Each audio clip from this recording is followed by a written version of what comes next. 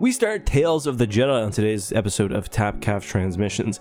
And by the way, a bit of a programming update. Next week, this upcoming Thursday, we'll be doing Brotherhood, the new Star Wars novel by Mike Chen. With that being said, let's roll the intro.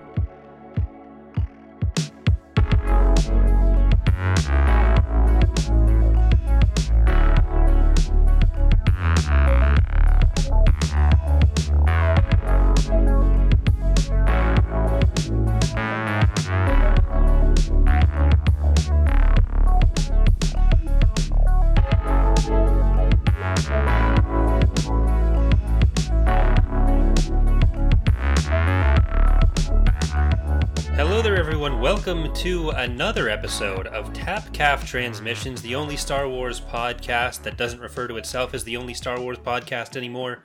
I am your host, Corey, and joining me as always is my other host, Justin Eckhart-Slatter. How are you doing, Mr. Latter? You kind of went in on me a little raw there. Like there was 30 seconds of silence before you did the intro. I wasn't sure what was going on. I was going to start before, but you were drinking, so I gave you time to finish your gulping, but I think the gulping was caught in the initial parts of the audio, so I don't know. I figured Sound Monkey will get it. Well, I figured we'd done the count in for the Audacity recording, so anything was fair game. It's just I saw the cup go up to your lips, and I figured it was all over. Yeah, fair enough. See, and now I just did that. Okay, so should we do you want to tell the fine people what's going on today?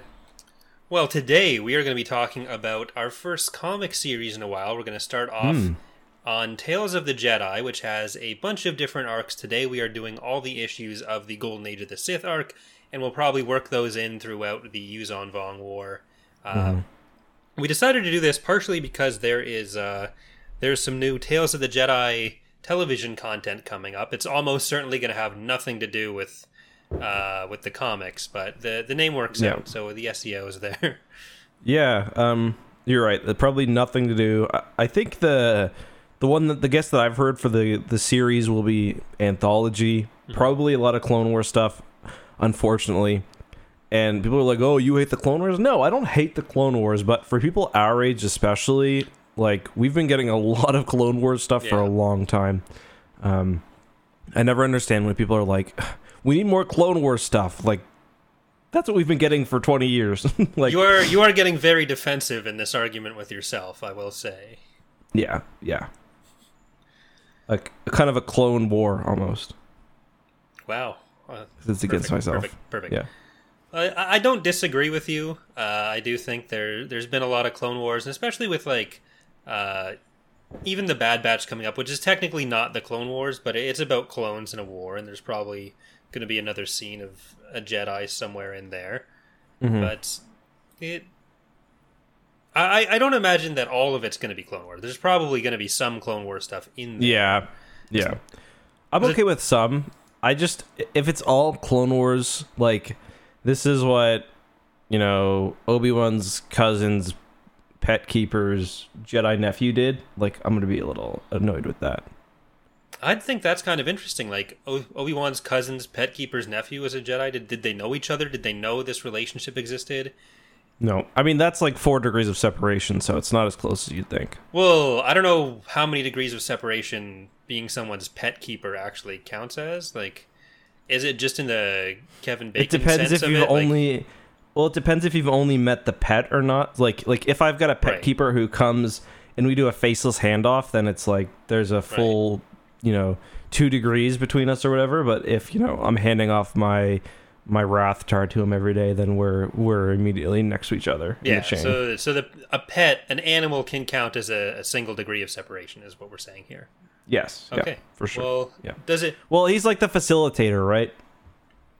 Yeah, but if I see a bird and then Joe Biden sees a bird 2 days later, not to get political, but does that mean I'm then 1 degree separate or 2 degrees separated from Joe Biden? It depends how well Joe Biden and you know the bird.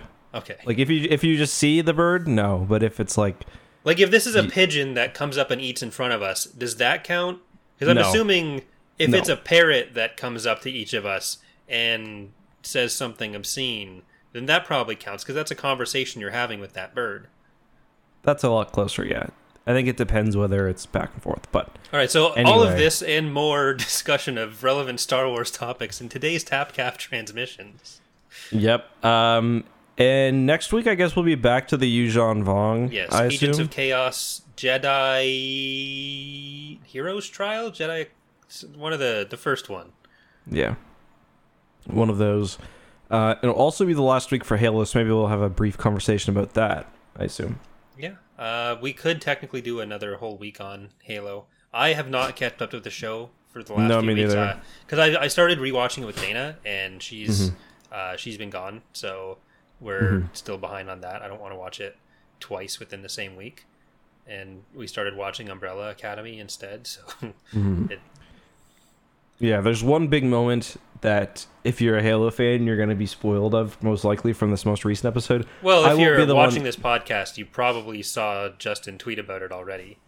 Like, I don't know how many people there are that are like that separated, because I'm sure you're probably making a video about it right now while we're doing the podcast. No, I've been too hard on Halo lately, so I'm taking a break. If it was a good episode, because I did actually watch this one. If it was an episode I liked, I was going to cover it. I didn't really like it, so it's going to be a skip for me. Okay, fair enough. But what was I going to say? Yeah, I did tweet about it. Like, when it comes to spoilers, usually my thing is I'll wait a week, or I'll go by, like, for The Mandalorian, I'll start tweeting spoilers or using spoilers in my video titles when the official marketing does. Right. But for this, it was like everybody was talking about this thing, so I had to make a couple of little jokes about it. It wasn't a huge spoiler anyway, but yeah. If you've watched the episode, you probably know the moment I'm talking about. All right. Any other Star Wars news to talk about before we get into Tales of the Jedi? Like there was the leak of Jedi Fallen Order 2's title from Jeff Grubb, who is usually very reliable with his leaks. It is going to be... This probably isn't a real spoiler. Like, it's just a name of the game. But Jedi Survivor is apparently going to be the title there. But, like, you were even saying when Fallen Order 1 was announced, like, they were still drawing up the promotional images while you were all in the room. I was going to mention that. Yeah, so I was with EA when we did like a really early play test of the game at E3. I think that would have been 2018 maybe. But yeah, they were actually they didn't have the title set until the day of. And I was talking to like some of the Fallen Order, as we now know, people. And yeah, they had a bunch of titles. Some of it I think was kind of conversations with Lucasfilm. But it was pretty clear to me that they were, like, one thing that it seemed to me is that they were trying to kind of invoke the Jedi Knight style of title from the past games, where, you know, you have Jedi Fallen Order, and for a sequel you could, you know, continue Cal's story with Jedi. It's Survivor, right? That's the new one? Yeah. Or, yeah, Jedi Survivor. Or if you wanted to, you could just do Jedi something completely different. Kind of like Jedi Knight did with there was Jedi Outcast and Jedi Academy, which Kyle Katarn was in both, but in Jedi Academy, obviously, it's a different story. Well, they've always referred to the franchise as the Jedi franchise in their other announcements of stuff and in the job listings and stuff, like being on the Jedi team. So makes sense. Yep. The only thing that I saw was, let me just see here. I actually just checked the Star Wars Leak subreddit. Apparently there's a new audiobook coming out, or an audio production. Have you listened to any of those yet? They're pretty good. No. I think sometimes I have the script for, what is it? Tempest Runner. Tempest Runner. Yeah. They sent us the script thing for. I think that Speaking of, we got Brotherhood. We should probably read at some point. Yeah, I have been looking forward to reading that because it's apparently very good.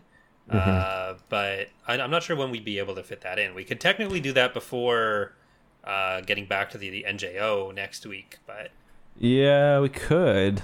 Maybe that's something to consider. Like, for me, it was. I think it is going to be good. I actually do, like, I know I was kind of joking about this at the beginning, but I do feel Clone Wars burnout. So, but Okay, I so think this maybe book's gonna be good. No, I know. I kind of do want to read it anyway. It's just kind of why I haven't been like when that new Lando Luca book comes out. Like that's gonna be. I want to read that kind of day one. Right. But for this, like, yeah, I think maybe we should do this next week. Let me see how long it is. I've got it right in front of me. It's like 300 pages. But I think, like, I think it covers their relationship earlier than the Clone Wars as well. So, like, is your Clone Wars burnout a burnout on those 3 years with a bunch of Tamura Morrisons running around, or is it a burnout on the prequel era generally? It was the prequel era in general. Okay. I also just kind of found, I don't know why, but I never really found the Obi-Wan Kenobi stuff and Anakin stories super compelling, which I don't know why. I guess because it always felt somewhat limited in the story they could tell. That being said, I am open to this book, and I think it could be really good. So let's do that next week then. All right, we'll do Brotherhood next week. NJO, Mr. Lucino can wait one more cycle. That week or the week after, depending on if we need a comic break. I don't think the NJO books are pretty easy to read. They're pretty short. Yeah, I think the two Lucino ones are relatively short as well, or it's just very thin paper. But we'll have to check. We'll see how we're feeling next week. I know I crushed both the Dark Tide books, I think, in pretty much one sitting each. Yeah. It's not an especially dense series until you get to Star by Star, I think. But Yep. Dense I lengthy. think that's pretty much it for the news. I mean, Celebration is coming up very soon. I'm sure we'll have more to talk about there. We should probably, before Celebration, do a kind of big predictions episode, or at least work that in. But is there kind of right now anything that you are like a wish that you hope for in Celebration? 2 weeks, it's going to be the 26th, right? So that's going to be Kenobi, right? Yes. So it's Kenobi 26, 27. Yeah, it's one of those days. Them. When I imagine if it's Kenobi coming up, we'd probably reschedule to the Friday if we had to do it. Oh, yeah, good call on that. And yeah, Celebration is the 26th as well. So I don't know that they've ever really done, like, the stuff that I'm looking forward to most right now is actually more on the video game side. Like, I really want to know more about the Bit Reactor game, the like XCOM style turn-based tactics game. So I'll just tell the chat about that for a while. Nope, never mind. But that's what I'm looking forward to most right now is the game stuff, because we have 8 games announced and almost nothing that we know about any of them. Whereas the shows, like, they're all starting to chug along all right. Like, I'm not really looking for news for a lot of them anymore. I'm more just waiting for them to actually come out. Maybe if we get an announcement on when Bad Batch is starting, because it feels a bit strange that we haven't heard anything about that yet. But that's really where I'm looking for. How about you? Yeah, I agree with the games. Just to be different, though, I don't know if this is a stretch or not. I really would like another season of Book of Boba Fett and Star Wars Visions. And I think the Visions thing, from what I've heard, is very, very likely. So, yeah. Those would be my two kind of wants. I can see that. I'm not sure. Like, I wouldn't hate getting another Book of Boba Fett season. I don't know that we will.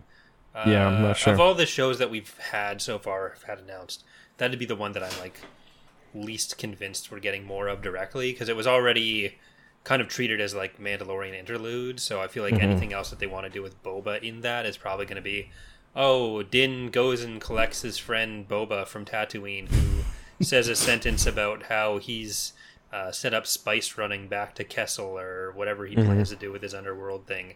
Like, he feels like he's going to be more of a supporting character in other stuff now, rather than taking the focus in his own show, because he didn't do that the first time either. Yeah, I guess I agree that you are probably right. I just don't think it has to be that way. Like, I think they could tell now after season 1 a more self-contained story, and then that would be okay. Where, like, not everything has to be, even though kind of Boba Fett's considered a part of the Mandoverse, like, not every character in the Mandoverse has to be, you know, in the Mandoverse. You know what I mean? Yeah. Well, we'll see. Maybe we'll talk about this a little bit more next week, and then we'll probably have some news to talk about the week after that when we start covering Kenobi. So we'll figure out exactly how we're going to handle all that coming up. I don't want to push NJO stuff off for too long because that'll be like a month between shows. So we'll have to see how that works. But so you want to get into Tales of the Jedi, or is there anything else you want to cover quickly before we? No, I think that's pretty much it. Right.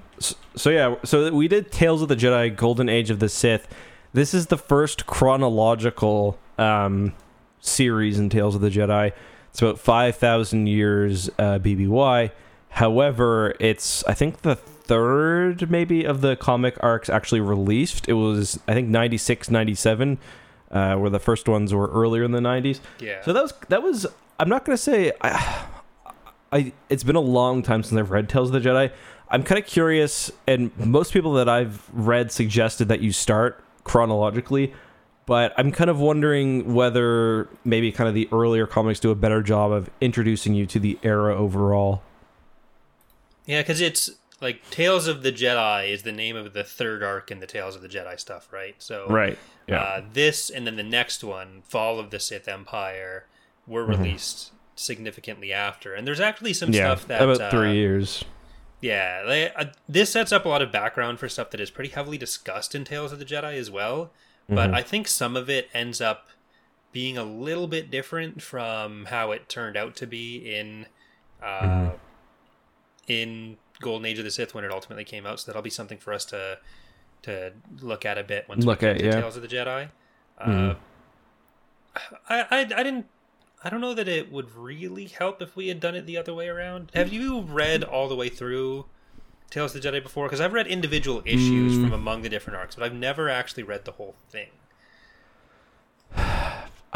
It's something that I may have done, but like I probably read through all of like the actual Tales of the Jedi, like the volume, but I haven't read all the Tales of the Jedi comics. Like, right. There's a lot of them. I think I was reading that there's like 2,000 pages in total, maybe, if that's right. I don't know. Yeah, because these 6 issues, technically is issues 0 through 5. They were about 30 pages each, so 26, 27 pages each. So the whole thing being that long makes sense. Yeah. There's, even compared to Dark Empire, though, we were talking about this beforehand, it is a bit shorter, and there's less dialogue, it seems like, than what? One thing they're not scared to do, we see this in issue 5 especially, and in issue 1 or 2, they will have pages of just art, which I actually appreciated. Like the final battle we get in issue 5, they've got lots of pages where there's mostly just art. The duel in issue 1 or 2, mostly just art, so I kind of appreciated the time that they let the thing breathe, which was nice.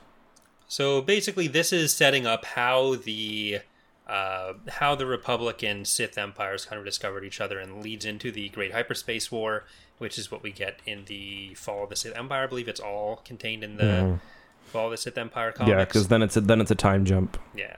So we've got a few comics here setting up Jory and Gab Darrigan. Yeah, and that's like issue 0. Did you read issue 0, by the way? I did. Yeah. Did you skip it? Nope, no, I read it. Okay, cool. So we set up who they are. They're these hyperspace explorer wannabes, though I really liked them as characters. I thought they were a lot of fun. Yeah, they're staying with their parents at first, and their parents are basically like long haulers, freighter flyers, and they're working for the Hutt Arba. Unfortunately, their parents die unnecessarily running supplies to a base that had already been liberated. And in the Jedi Battle Unification Meditation Wars on Koros Major, which is a pretty major, or in the Empress Tita system now, which is a pretty major system in the Deep Core.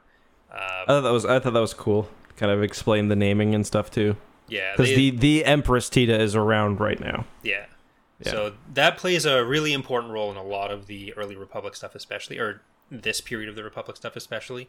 So we set up who those characters are for a few of the issues, and then they decide they want to really make a name for themselves. They're kind of run off of Empress Tita, and they end up stumbling across the Sith on Korriban. So this is where we get the succession war between Ludo Kresh and Negasato. So Nagasato sees their arrival as a way to find their way back to the Republic and take it over. Ludo Kresh thinks it's all a trap and they're all going to die. And basically the last few issues tell the story of how Nagasato takes over the Sith. So that's the summary for anyone who hasn't read it. Yeah, and the Sith are actually a little bit bigger than you might think too. Sometimes in this era they're portrayed as just kind of only being on Korriban, but they're in fact much larger. They've got maybe a few dozen planets kind of in the unknown regions, and they've got, their capital is on which planet's the capital? The capital is on Zaios, and then Korriban is like an important ceremonial world. Yeah, but Nagasato, and I always forget if I'm saying the right name there. Like I want to say like Nagasato, Frida Nad, and Ajunta Paul all at once, but Paul is earlier, Frida Nad's later, so it is Nagasato. But he says like, oh, you each have dozens of worlds to the different Sith Lords. Use that to end. That's probably not an exact amount. So they're probably in the hundreds of worlds overall from all the Sith Lords. Not to mention however many the head in the jar is commanding. So yeah, he was fun. There was a head in the jar, then there was also a Jedi brain in the jar in issue 0, which was fun. Well, Master Uru is at least he's not in a jar, is he? He's just a his brain species swims in a different type of atmosphere. Like they can't live in oxygen, so he's kind of like Plo Koon but less mobile. So he's got to stand in a jar the whole time, and he dies very sadly later on. Spoiler alert! But the other guy, Samus, I think his name is, like he is literally just a dude who lost a duel to Marco Ragnos, and he's just still kicking around. Yeah, he just didn't die from it. He's like, nope, it's like I'm good. Futurama style. And everyone just like respects this head in a jar so much. Yeah, the Sith aren't particularly like Sithy in a way. The most Sith thing we get is Nagasato and Marco Ragnos, Nagasato and Ludo Kresh are kind of dueling for the, because there's it's not like the rule of two is not introduced at this point. It's kind of just a thing where there's a Dark Lord of the Sith, like the ultimate Sith Lord, and then there's the underlings. And one thing that I thought was a little weird too is it seems like, so the Sith, and you've got to remember this came out in 96, and Tales of the Jedi started in 93. This is all still very new and kind of like what the Sith were, because the prequels aren't out yet. Exactly. You might remember, viewers and listeners, that Timothy Zahn wanted the Noghri to be Sith, so they were mentioned, and the Sith were mentioned by name in the novelization, but no one really knew what they were. Dark Jedi were kind of what would morph into Sith in a way, but the Sith in this, and what we learn, are a species that were on the planet Korriban. And I thought it was a bit weird, because it seemed to me that at one point Nagasato was suggesting that Ludo Kresh was like a sullied Sith hybrid, but when he clearly is as well. Did you? Yeah, I think there was a period where they were unclear whether Nagasato was going to be a human or a Sith hybrid, because I think he's the one on the cover of like issue 3 where he looks kind of like a creepy Danny DeVito. Yeah, but like he's clearly got the little Sith like things on his face, and he's red. So yeah, like there it is in like it is issue 3, no issue 2 technically, which is the third one. But I think the dude on the right with like the weird beard is supposed to be Nagasato. Okay, and he does look more human-like. Yeah, because the stuff that turns into like the Sith tendrils. No, wait, the guy in front of him is supposed to be. Yeah, either way. I think, is that Gav maybe? No, does Gav have a beard? I don't know who the front one is. Like the front one looks like it's supposed to be Sadao. The cover art's wild. But I don't know who the other person is supposed to be in that case. And I definitely don't know who the dragon is. I think that's supposed to be the Jedi, like the Archivist Jedi who goes to... Yeah. But it's a thing. It do be cover like art that, is amazing for all of these comics. Yeah, like that's where you get David Bowie Luke from Dark Empire. It's fantastic. Yeah, not great. What did you think of the art overall, though? Because the art, Tales of the Jedi as a whole has a very unique art style, which I actually personally really like. I think it's nice to have the distinction between the Old Republic stuff, or like the stuff of this era, and then the kind of the newer stuff. And I think that's something that maybe KOTOR misses out on a bit. Yeah, I like it overall, but I don't like Coruscant's portrayal very much. Like, I don't like that. Like, I understand why you'd have like the different architectural styles for the Empress Theta system, and then the way that Korriban is set up. It makes sense there, but then when it gets applied to Coruscant, and there's just a bunch of people building all these, all the same buildings that look like they're from the other two systems. It's just like on stacks of. My guess is that's because that's kind of what Coruscant looked like in the Return of the Jedi concept art. When it was what was it called again? Revenge of the Jedi. No, what was Coruscant? What did George Lucas call Coruscant again? Like the city plan. Something shit. Why am I forgetting this? Some of the chat's got it now. I gotta figure this out because it's gonna drive me kind of crazy. God, it's just coming up with Had Abaddon. Abaddon. I don't know why I forgot that, but anyway, the concept art for Had Abaddon has a lot of the kind of big pyramid structures. Yeah. So I assume maybe that's what they're referencing, but you're right. Like, it's an obvious kind of thing to do. You use Egypt because that's what anybody who thinks Egypt in our real world thinks ancient. Well, they actually had to. One of the few art things that they were told to redo by Lucasfilm was, I think, Marka Ragnos's sarcophagus, because it was too clearly ripping off Egypt.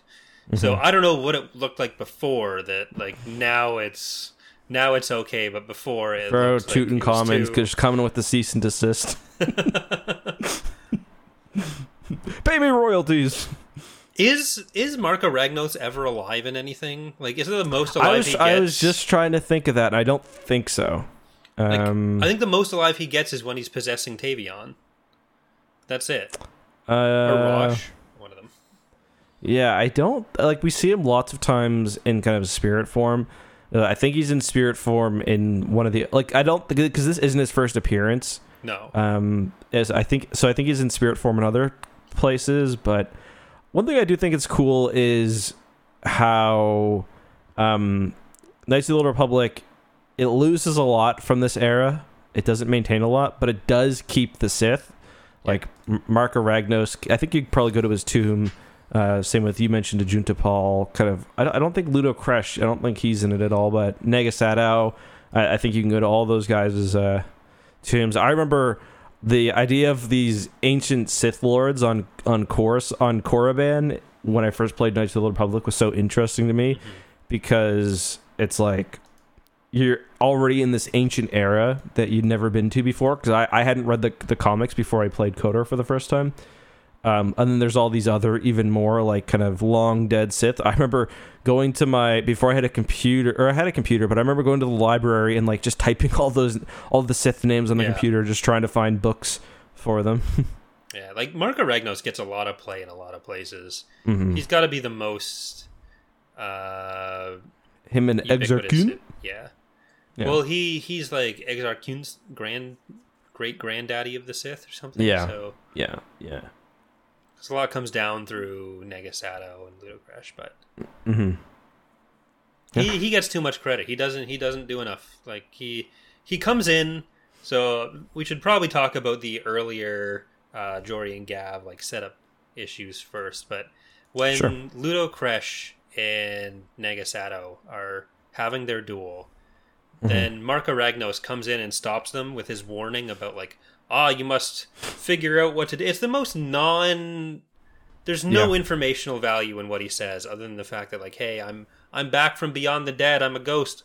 And I'm going to tell you, make the right decisions, not the wrong decisions. Yeah, he makes everything way worse because he appears right before the Jedi, or not the Jedi, right before the ship shows up. So everyone kind of interprets his warning in their own way, which leads to a pretty big civil war among the Sith, which is, for those who haven't read this comic, you don't actually see the Sith fight the Republic in this. The Sith are only fighting amongst themselves, and it kind of ends sort of on a cliffhanger with them, with Marco Ragnos, or sorry, I'm gonna keep saying Marco Ragnos, with Negasato kind of winning and getting ready to attack the Republic. Yeah, because he's managed to make the Massassi warriors loyal to him, which is helpfully explained to us in 2 frames, where it first says, loyalty needs to be earned, and then the next frame is, I have earned their loyalty. And they're sick, by the way. Love it. Yeah, great stuff. Why choose showing or telling when you can do both in the same thing, but not actually show? But, so to jump back to the start, I was a bit unclear on Jory and Gav's ages. Like, they seem like they're probably in their mid-20s, but they're also living with their parents. So it's really foreshadowing the modern economic situation that a lot of us face. So it's good to see that intergenerational solidarity. Yeah, maybe it's also like the thing where like people from the 90s and the 80s just look older. Like you look back at the old high school yearbooks and it's like that guy had a beard. I think that guy was an accountant at the same time. Are you sure you're not just thinking of like you watching Dawson's Creek and thinking that's what high schoolers looked like in the 80s and 90s? It could be. The worst thing for that has got to be Grease, where it's got like clearly just like old men. Like I forget is it Kaneki? Not Kaneki. Oh, have you ever seen Grease? Yeah. What's the really old one? Maybe it is Kaneki, but yeah, they just got clearly just ancient people playing these teenagers. From Nagasato to 5 O'Clock Shadow. Yeah, exactly. But they're not allowed to go anywhere. Their parents are. It seems like they're almost debt slaves to this hut, but they really try to make it seem like this hut is really a nice person the whole time. Like he's just doing what's good for business. I mean, by hut standards, not bad. But I mean, like the hut doesn't send. Well, to be fair, he does kind of like almost get the kids killed, but he gives them multiple chances and stuff. Also, it was Sonny that I was thinking of for Grease, who's played by who's he played by? Anyway, the guy that played him was 32 years old. Yeah, well, look at Buffy, where they're like early on in high school, I think, when the show starts. But the guy who played Xander was like 29, and like all the other actors and actresses were like mid-20s at least. Yeah, I mean, nothing better than you cast a high school student and it's someone who's like been through menopause, or a man who's probably not allowed to go near high schools for whatever reason. Who's probably older than a lot of high school teachers, actually. Yeah, exactly. Yeah, my sister's a teacher, and she's not a high school teacher, but she's a teacher, and she's 28. So that to me is like the I'm getting old thing, when I realize like a lot of my friends are teachers and like my age or younger. But yeah, like so many of my friends who like stayed in our hometown became teachers. Like if you stay in Niagara, you're either a teacher, a nurse, or a drug dealer. And most of my friends chose category 1 and 2. A few went into 3, and like good for them. But those are the only reason you stay, and just that's most of the teaching staff right now, and they're all younger than these actors were. It makes me feel incredibly old. Yeah, they've all got Snapchat, and it's like I know what you were all doing 10 years ago. How are you in charge of these kids?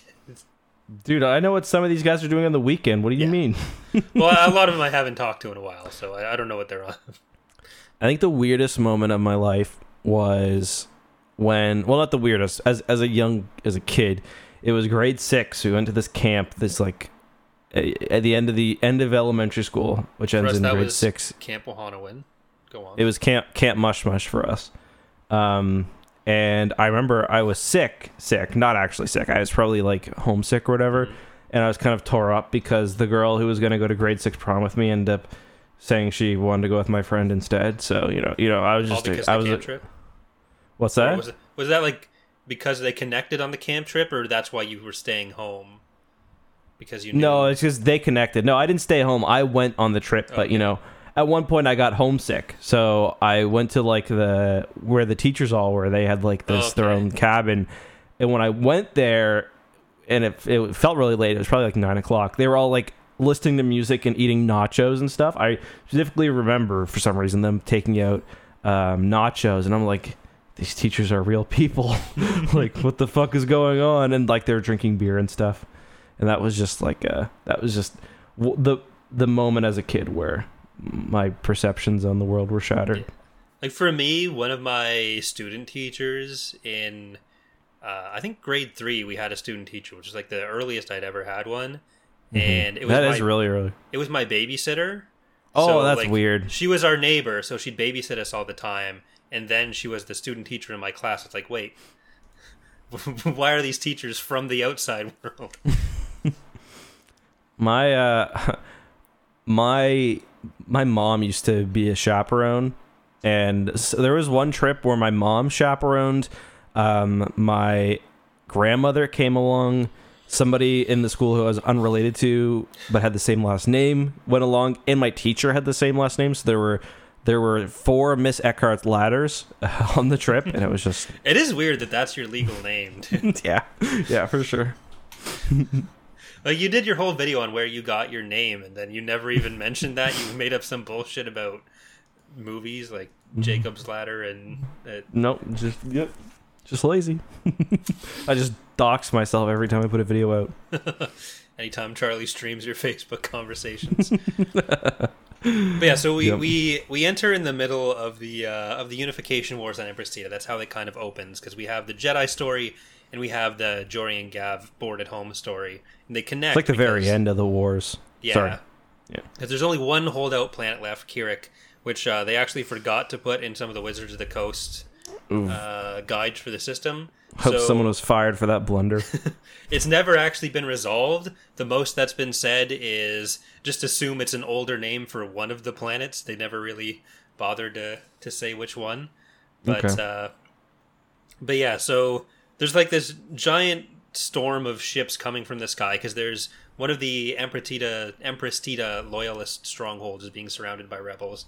We don't really get to the whole thing about like, how popular is this unification effort versus how much of it is just an imperialist Strong war arms. of conflict. Yeah.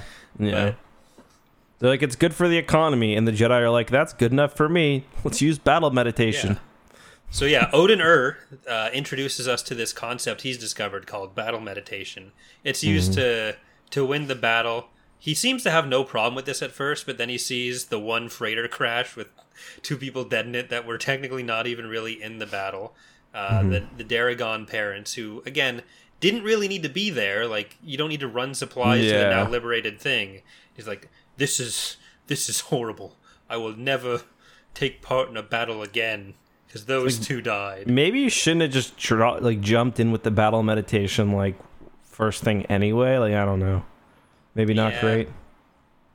How did he develop this if he know it was a great battle tactic if he'd never really been in battle before and didn't have any interest in it afterwards? He's described as somewhat of a scholar, so maybe he read about it. I will say I did like that he was a non-human Jedi. Yeah. And his design is really cool too, because he's like kind of reptilian, but also not. Like he's kind of like a sea creature as well. He does like kill the people who are going after Jory and Gav for. So Jory and Gav, they go from that to using the ship, which their parents put up as collateral, to Arba to try to pay off their debts and make some money. So they're trying to find new hyperspace routes. They find one that really sucks. They give it to awful. the guild, and it's used by Total disaster. what's the guy's name? Horse Kahor. Yeah. I think it's Kahor. Yeah. But yeah, Kahor hears about it. He's like, oh, that's fast. And everyone's like, hey, maybe don't do that because you might die. And he says, no, dying is for idiots, not for me. So he sends his ship out there anyways. shockingly, it gets destroyed. He gets pissed and wants to go after Jory and Gav, and Gav. Anyway, yeah. Yeah. But yeah, so the Jedi advisors to Empress Tita kind of see the goons he's hired going after them, and this includes Odin and Odin like slaughters the assassins. So the other Jedi tells him like, "Hey, that wasn't very Jedi of you." After Odin has already sworn off killing for war efforts, like, oh, just get a little carried away sometimes. Yeah, he's cool with just smoking fools in person, but a freighter crash was too much for him, but just slaughter the other people.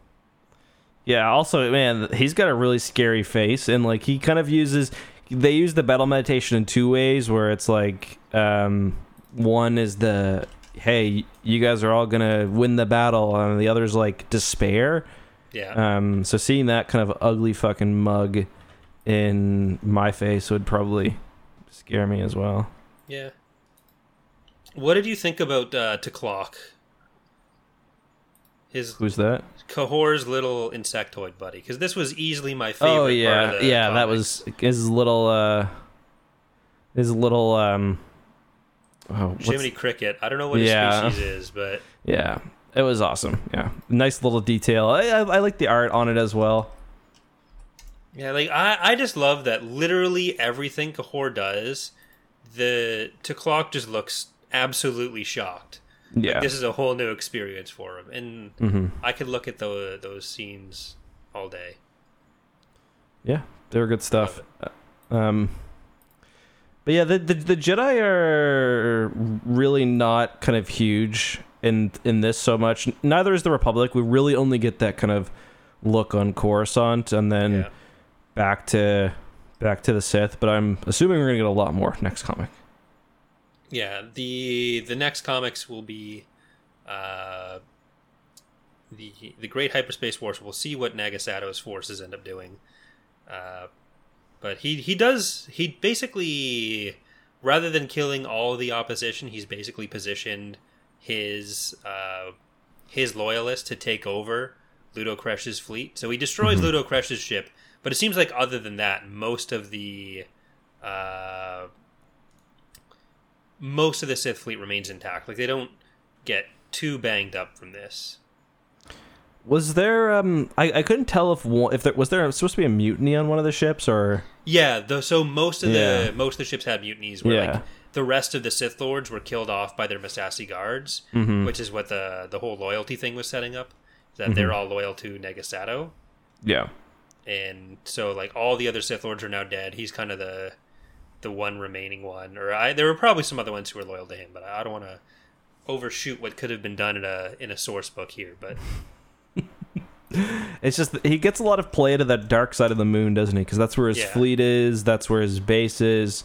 Do we ever get names for? I think we get names for some of these ship classes, but not all of them.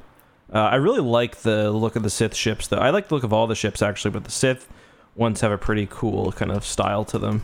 Yeah, there's at least the Daraphin and the Supremacy class used for stuff. I don't think there's kind of like the little, almost like Mandalorian looking ones as well. Yeah, because like the fighters that kind of look like the Devabs. Mm-hmm. But so all the ships have kind of like some of them almost look like they don't have sails, but a lot of them almost look like they've got sails. They've got big fins. It's just a really cool kind of style. And we don't really see that much. The only time we really see that in like modern Star Wars is a bit with the Hutts, and then of course the Sith meditation sphere when that returns. But it's something that's kind of cool, and I hope Star Wars canon kind of gives ships an era like that as well. Yeah, like there's also the solar sail on Dooku's. Yes, swoop. That's right. So a lot of them look like they're made out of rocks almost. Like they're very very cool, and it's because it's easy for Star Wars to kind of just make something original trilogy aesthetic because that's what everyone knows. But this is definitely a bold step, and I'm a fan of it. Yeah. So I think that covers most of this plot. So any other last thoughts on that before we move on to our next I will segment. say I forgot they had the Sith symbol so early on. He gets it on his head. Yeah. A lot of the Sith, I guess they put aside the whole I need to be branded with this later on. Yeah. And because, earlier on. I don't think many others have it. Yeah, I mean, especially when they do the rule of two and how it's supposed to be operating, in the shadows. Probably not great to like have to pretend you fell in a hot iron every time before you go out. Mm-hmm. Normal folks don't get branded, although I guess if someone really challenges on it, you can just be like, "Wow, that's a pretty ignorant thing to say." You don't know my culture, Sith. Wow, okay, that's what you think. They are very prone to that. Mm-hmm. It's like when they go to arrest Palpatine in Revenge of the Sith, the book. He's like, "I'm not a Sith, but even if I was, don't be racist." Actually, Sith is a religion. It's more complex than that.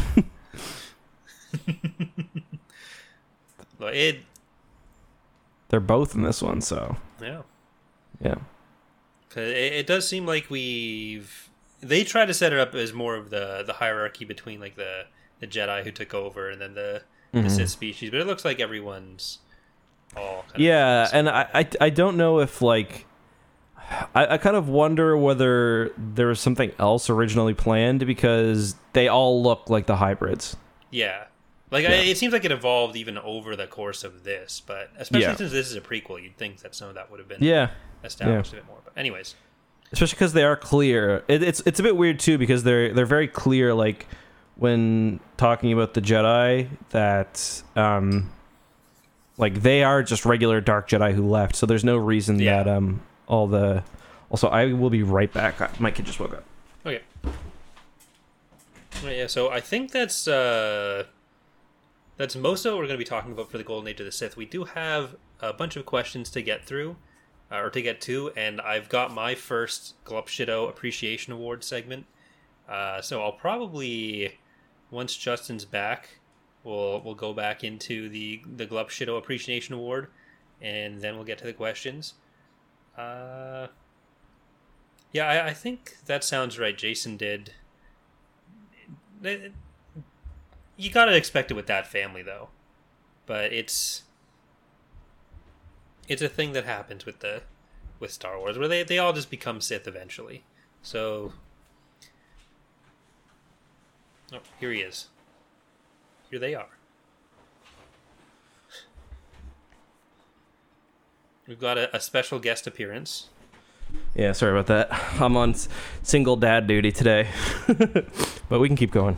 All right. I guess unless she has any thoughts on the Golden Age of the Sith, we can move on to the Glup Shido Appreciation Award, and then Imogen, thoughts? Golden Age of the Sith. Honestly, really bad take from her. But yeah, let's go on to the Glup Shido Appreciation Award. I'm curious on who you picked. So I don't know if this is going to be too high profile or if picking 3 characters was too strong of a take here. But do you have any guesses based on that? Three characters. What were you going to say before that? I was going to say, I made this argument the other day that the ultimate Glup Shido is actually Admiral Akbar. Yes, absolutely. Okay. Just so I think we're going to be on the same page, but 3 Cantina Band? Mm-mm. This is from books. It didn't start as a movie character. Which may be getting away from the intent, but No, that's fine. Do you have another hint? I feel like any hint I have would give it away. All right, go ahead. Let's hear it then. We are going to be talking about the directors, or Second Mistake Enterprises. The what? Also known as the Squibs. Oh, okay. I forgot. Okay, that's a good one. All right, let's hear about the Squibs. These guys are fun. So these are 3 characters that periodically show up throughout the later expanded universe, mostly in stuff by Troy Denning. though they do get used a little bit in other places. So they are 3 members of the squib species from Skor, the planet Skor. These are Amala, Sly, and Grease. And if you are wondering what they look like, picture the most generic fursuit that you can. Like what you'd think would be just like the standard. If someone was trying to explain what a furry was to someone else, what that would look the image like. Fox News would use. Yeah. And it's basically that. So these little blue furry rabbit horse things, and they show up I think they show up first both chronologically and publishing wise in Tatooine Ghost, where Han and Leia are looking for this picture or a painting. Han wants to give it to Leia because it's about like the Killik Mounds on Alderaan, and the famous concept art. The squibs, aka the directors, are there looking for it as well. They're like pretending to work together, but then the squibs decide they can sell the painting to the Imperial Remnant for even more money. These 3 are very greedy. They end up not getting along super well with our solo heroes. And you'd think at the end of Tatooine Ghost, like, oh, we've seen the end of them, and you haven't, because these were critical characters to bring back. Very critical. I think their next appearance is in the Dark Nest books. I always thought they were in NJO for some reason, but they're not. I kept thinking they showed back up in NJO. They survived the Vong War, crucially. Mm-hmm. They had to, because they are very important characters for the rest of Star Wars. And for kind of like throughout Dark Nest and Legacy of the Force, and I don't think they show up in Fate of the Jedi. They might. I don't think they do. Which one is Apocalypse in? Apocalypse is Fate of the Jedi. Okay, well then they do. They show up everywhere. Yeah. So basically, if you've read Legacy of the Force, what stands out to most people is how Karen Travis's books from that period really insert the Mandalorians and make them very prominent, which makes it a lot easier for Troy Denning's squibs to get under the radar, because they come in all the time. Is it possible that that's like a Troy Denning self-insert? You did mention how kind of fursuit-esque they look. I'm looking at the picture too, and I also noticed they're wearing loincloths. Does that mean they have like regular like penises under there? I think they do. Yeah. I don't think Troy Denning's a furry, and I don't want anyone to come away from this discussion thinking that either of us have anything against furries. There's absolutely nothing wrong with furries. I do. I think there's something wrong with I'm just joking. That's just the only way to describe them visually, where it's the typical... they look like they look like they look like something they look that someone like a would pay someone for like someone would commission that art on Twitter for their custom blue fursona. Yeah. Okay, go to the can you please go to the Squib Wikipedia page and then scroll down to the behind the scenes bit, because that that is a furry. Like, that's not a Star Wars thing, that's just a furry there. And behind the scenes at the very bottom.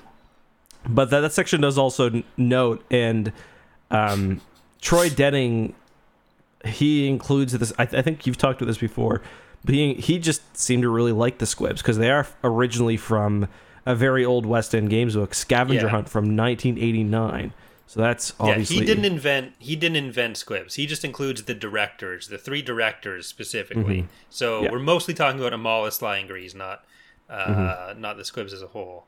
But they're sort of like they're the kind of creatures you'd imagine, like 3 of them, like in a long coat with like a top hat on, like trying to sneak into an 18+ movie. Unless they're in the 18+ movie. But this is, I'll put it up on stream so people can see the art. But yeah, so they show up in Dark Nest, and Dark Nest is about the bugs as well. So anything Killik related, they come up in. So in Dark Nest, they are doing shipping between the Galactic Alliance and the Colony, which is the Killik stuff. So I don't know if it's ever explicitly set up, but I would like to posit here that that the way they found the Colony was via Killik Twilight. They got taken in there by that. It's not just because that Troy Denning just likes writing about squibs and bugs, but Squibs Bugs and Lemur. But so what the Killiks are doing via Gree, Amal, and Sly, and there's they each have their own different personalities. I don't want to group them together too much here. They're their own self-actualized individuals. They love gambling, I remember. They do, and they were trying to anything that they were shipping out to other insectoid species in the galaxy. It was kind of there were usually Killiks hidden in it, and they almost Trojan horse took over a New Republic fleet this way. It was a huge mess, but it also meant that a lot of the insectoid species in the galaxy were like, "Hey, we should all join the Killiks." So big problem with that. Eventually, Han and Leia got them shut down, and they did not appreciate this. So I think most of their plot, from what I can remember throughout Legacy of the Force and Fate of the Jedi, was that they, after having their shipping thing shut down, like 4 to 10 years earlier in Dark Nest, they were taking out, basically, they were trying to put out hits on all of the solos, and none of this went well. But this is also at the point where, like, Jason's becoming Chief of State / Sith Lord, and I think they still had a hit out on him at that point. I'm making up a lot of these later parts just from memory, because the more I'm talking about it, the more I'm remembering how ridiculous the storyline gets. But it all sounds right to me, so if it's not strictly what happened, it's close enough. This was harder to research than I expected, because a lot of it is not on Wikipedia for some reason, and the pages they do have on Wikipedia for them are very poorly written. So this is mostly me. So what you say is they're in need of a hero. So once we get to Dark Nest and beyond, this is going to be most of what we're tracking. But that is my Glup Shido Appreciation Award. It was great, Corey. Thank you very much. Are we gonna do it every week or every 2 weeks? Should we try to do it every week? Let's not do it next week. We'll do it on the off weeks where we're not talking about a book. Okay. It can take some time. Yeah, I like that. Okay, it's like cool. When we're doing comics, when we're doing shows, we can throw it in. Yeah. Okay, great. So, guys, if you've got somebody that you would like us to maybe talk about for Glup Shido, I mean, I think the part of the point is that we surprise each other with it, but still, it's possible. Let us know. But do we have any emails or anything we want to go through, Corey? Or we do have a few emails that I wanted to bring up here. I mostly tried to pick the ones that were directly related to Tales of the Jedi, like usual. There are a few that are more related to either Obi-Wan stuff, which we're going to have its own episode for, so I've started that, or NJO, specific book questions. I've started that as well, so we'll get to those when we get to them. Our first question is...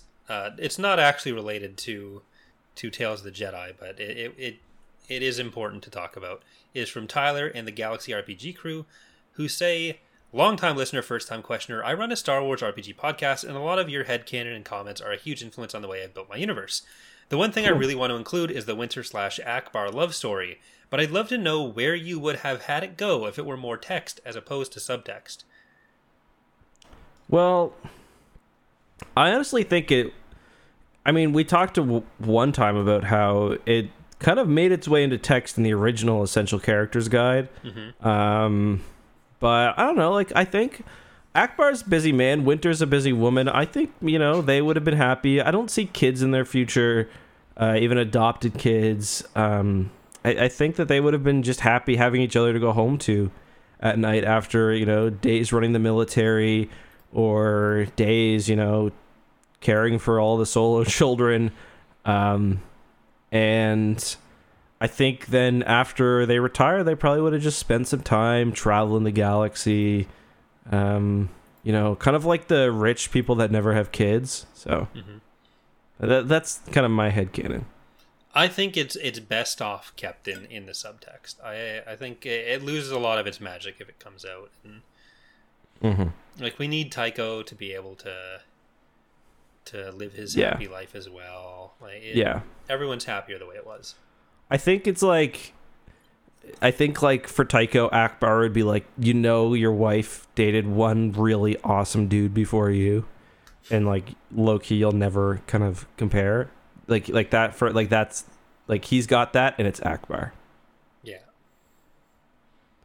And like before, occasionally, during, and after, really. But yeah, occasionally during sex, like Winter will say, like, "Give me your flipper" or something. He'll be like, "What?" Smack me with your flipper. What? I mean, yeah. She's like, really? She really likes salt water. Like, she always wants to go to the beach. No. the fact that you're saying this with your daughter just sitting on your lap. She can't understand that yet. She's too little. Anyways, thank you for the question, Tyler. Our next question comes from Norman, who says, I'm so excited for you guys to talk about the Golden Age of the Sith. It's one of my favorite eras from the Expanded Universe, and it's what introduced me to the Expanded Universe. I love whenever it gets called back into other stories, especially the Cult of Ragnos and Jedi Academy game.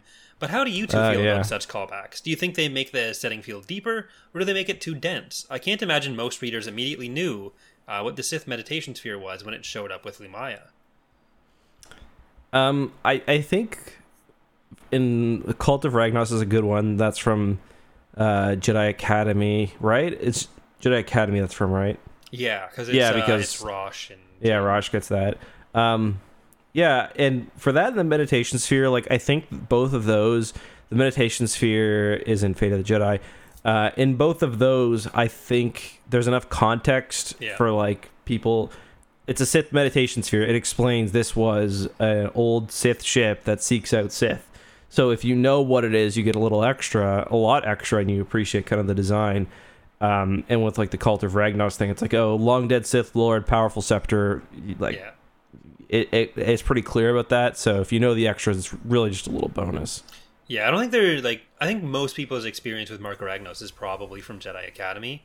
Like, without having necessarily seen any of the other stuff. And I don't think there's anyone who leaves Jedi Academy feeling like they were lost and didn't know what any of that was. So I think those are all handled really well, and that's kind of what I like my callbacks to be like. And I think James Luceno does a lot of this really well in books, in the book side as well, where he'll make a lot of callbacks, but you can just as happily go through all of it, not realizing that this character had done random stuff in 30 other books. Where it mostly runs into problems is when you do require that background knowledge. Yeah. Or if it gets into the galaxy feeling like too small a place where, like, the same character that has no reason to really show up in the same place ends up everywhere.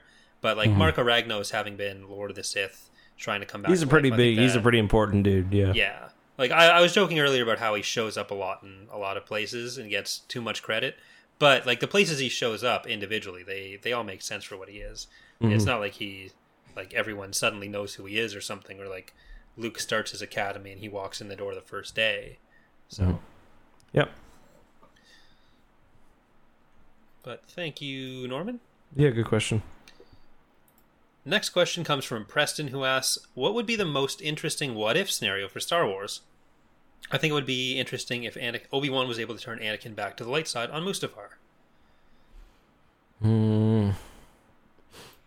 I think Luke joining Vader for me is the most interesting one.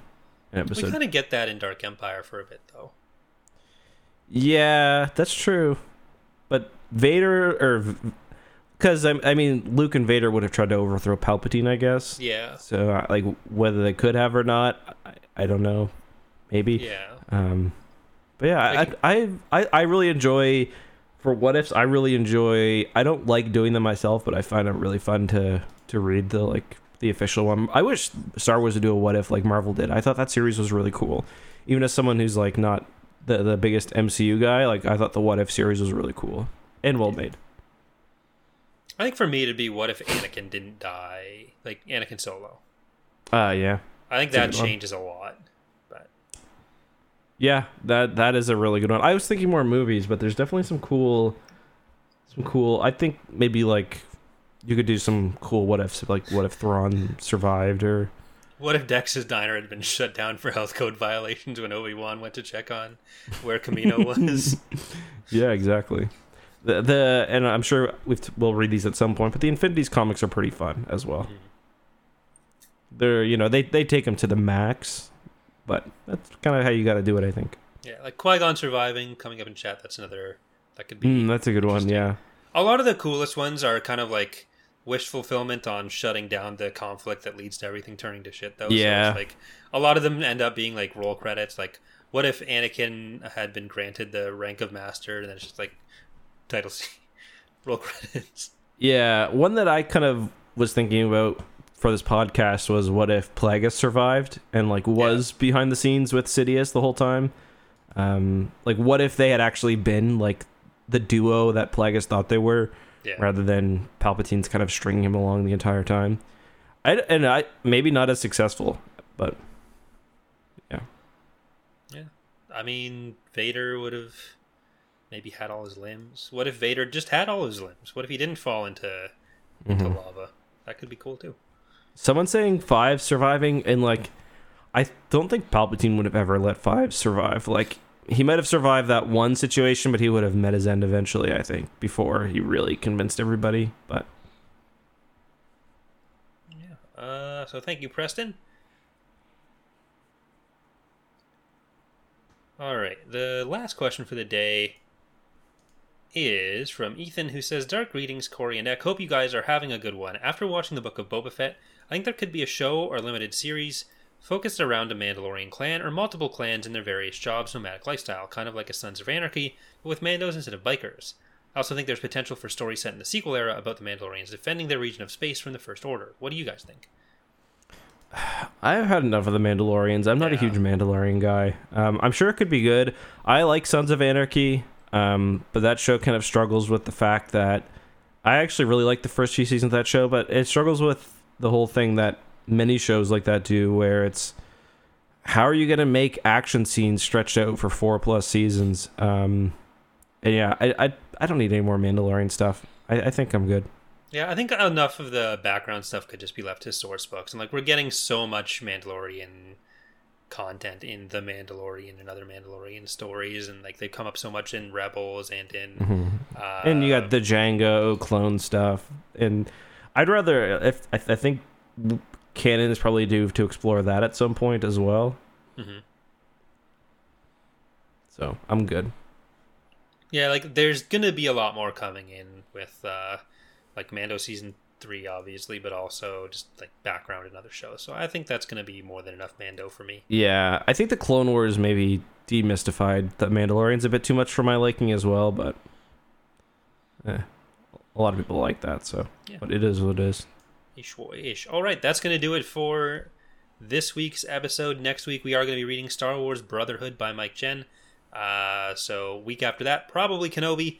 And we will get back to the NJO as soon as we can after that. So probably the week after that, most likely. We'll keep you all posted on how that happens. You can follow us on Twitter at TapCaf Transmissions for more updates on any episode changes or changes to the schedule. You can email your questions to tapcaftransmissions@gmail.com. You can also leave reviews on any podcast platforms. Tell us how much you like or hate us. Yeah, I was gonna say I'm gonna do a roundup for next week. So if you want us to read your review on the podcast, we most likely will. If it's good, should we try to have them work a word in? No, because we always forget what the word was. Yeah, I suppose. Just if you could work the word slug in, I'd be happy. But do what you can. Oh shit! I think I was in studio mode the entire time I had the squib picture up. Yeah, it's not up. I just looked on screen. Well, I removed it a while ago, but I just realized you never made the transition. Yeah, it is what it is. Oh well. They can Google it. Well, I can turn it on right now. Keep that furry trash off of here. I'll just turn it on right now. And then that's a squib. Okay. Yeah, thanks for listening, everyone. Hope you enjoyed the show. See you next week. Yep, no X2 stream tonight, by the way, guys, but we will be making our grand return tomorrow night. Yeah, I'm going to be doing a 12-hour stream starting at 4:30 p.m., and then I'm going to be joined by Eck and Charlie at around probably like 8 or 9. What's on the schedule? Obviously Empire War. What else? I'm going to do some Empire War multiplayer. I'm probably going to do some RimWorld. I'm going to try to work on a few things before you guys join. Then I think we're doing Fortnite when you guys are there. I don't know if we're going to move to something else. Then me and Charlie will probably play League after you go to bed until he falls asleep, so maybe half a game of League. And then I'll probably do some GeoGuessr until the end. Are you good at that? I'm pretty good. I'm not. It always blows my mind when someone sees like a path and they're like, "Yep, this is Sri Lanka." Okay. I've been playing a lot with Dana, and there was one where we got like So you usually do like 5 rounds in the game, and we were doing a Canada It's like one. whoever has the fewest overall kilometers, whatever. Well, it's we like play it together, so both of us try to figure out. Gotcha. Yeah. So there were 2 rounds in one of the ones where we got put in like the Niagara region, and it wasn't areas that I had really been to. Well, one was right outside my parents' old shop. That was easy. Oh wow! But then there was one that was like down a side street in Fort Erie, and which is like a smaller town just outside of Niagara, like a little bit south of it. And I'd never been there. The place we were put made it look like we were just off in the middle of nowhere, but we were like right next to a major street. But as soon as we got there, like, no, this feels kind of depressing, but also kind of like I feel at home here. And I just nailed it off. Yeah, I feel that way whenever I see a Dartmouth strip mall. I'm like, this is like, economic decay, but also I probably hung out with my friends in eating McDonald's here before. All right, but that's it for the GeoGuessr of the Week show. Thanks for listening. Bye, everyone.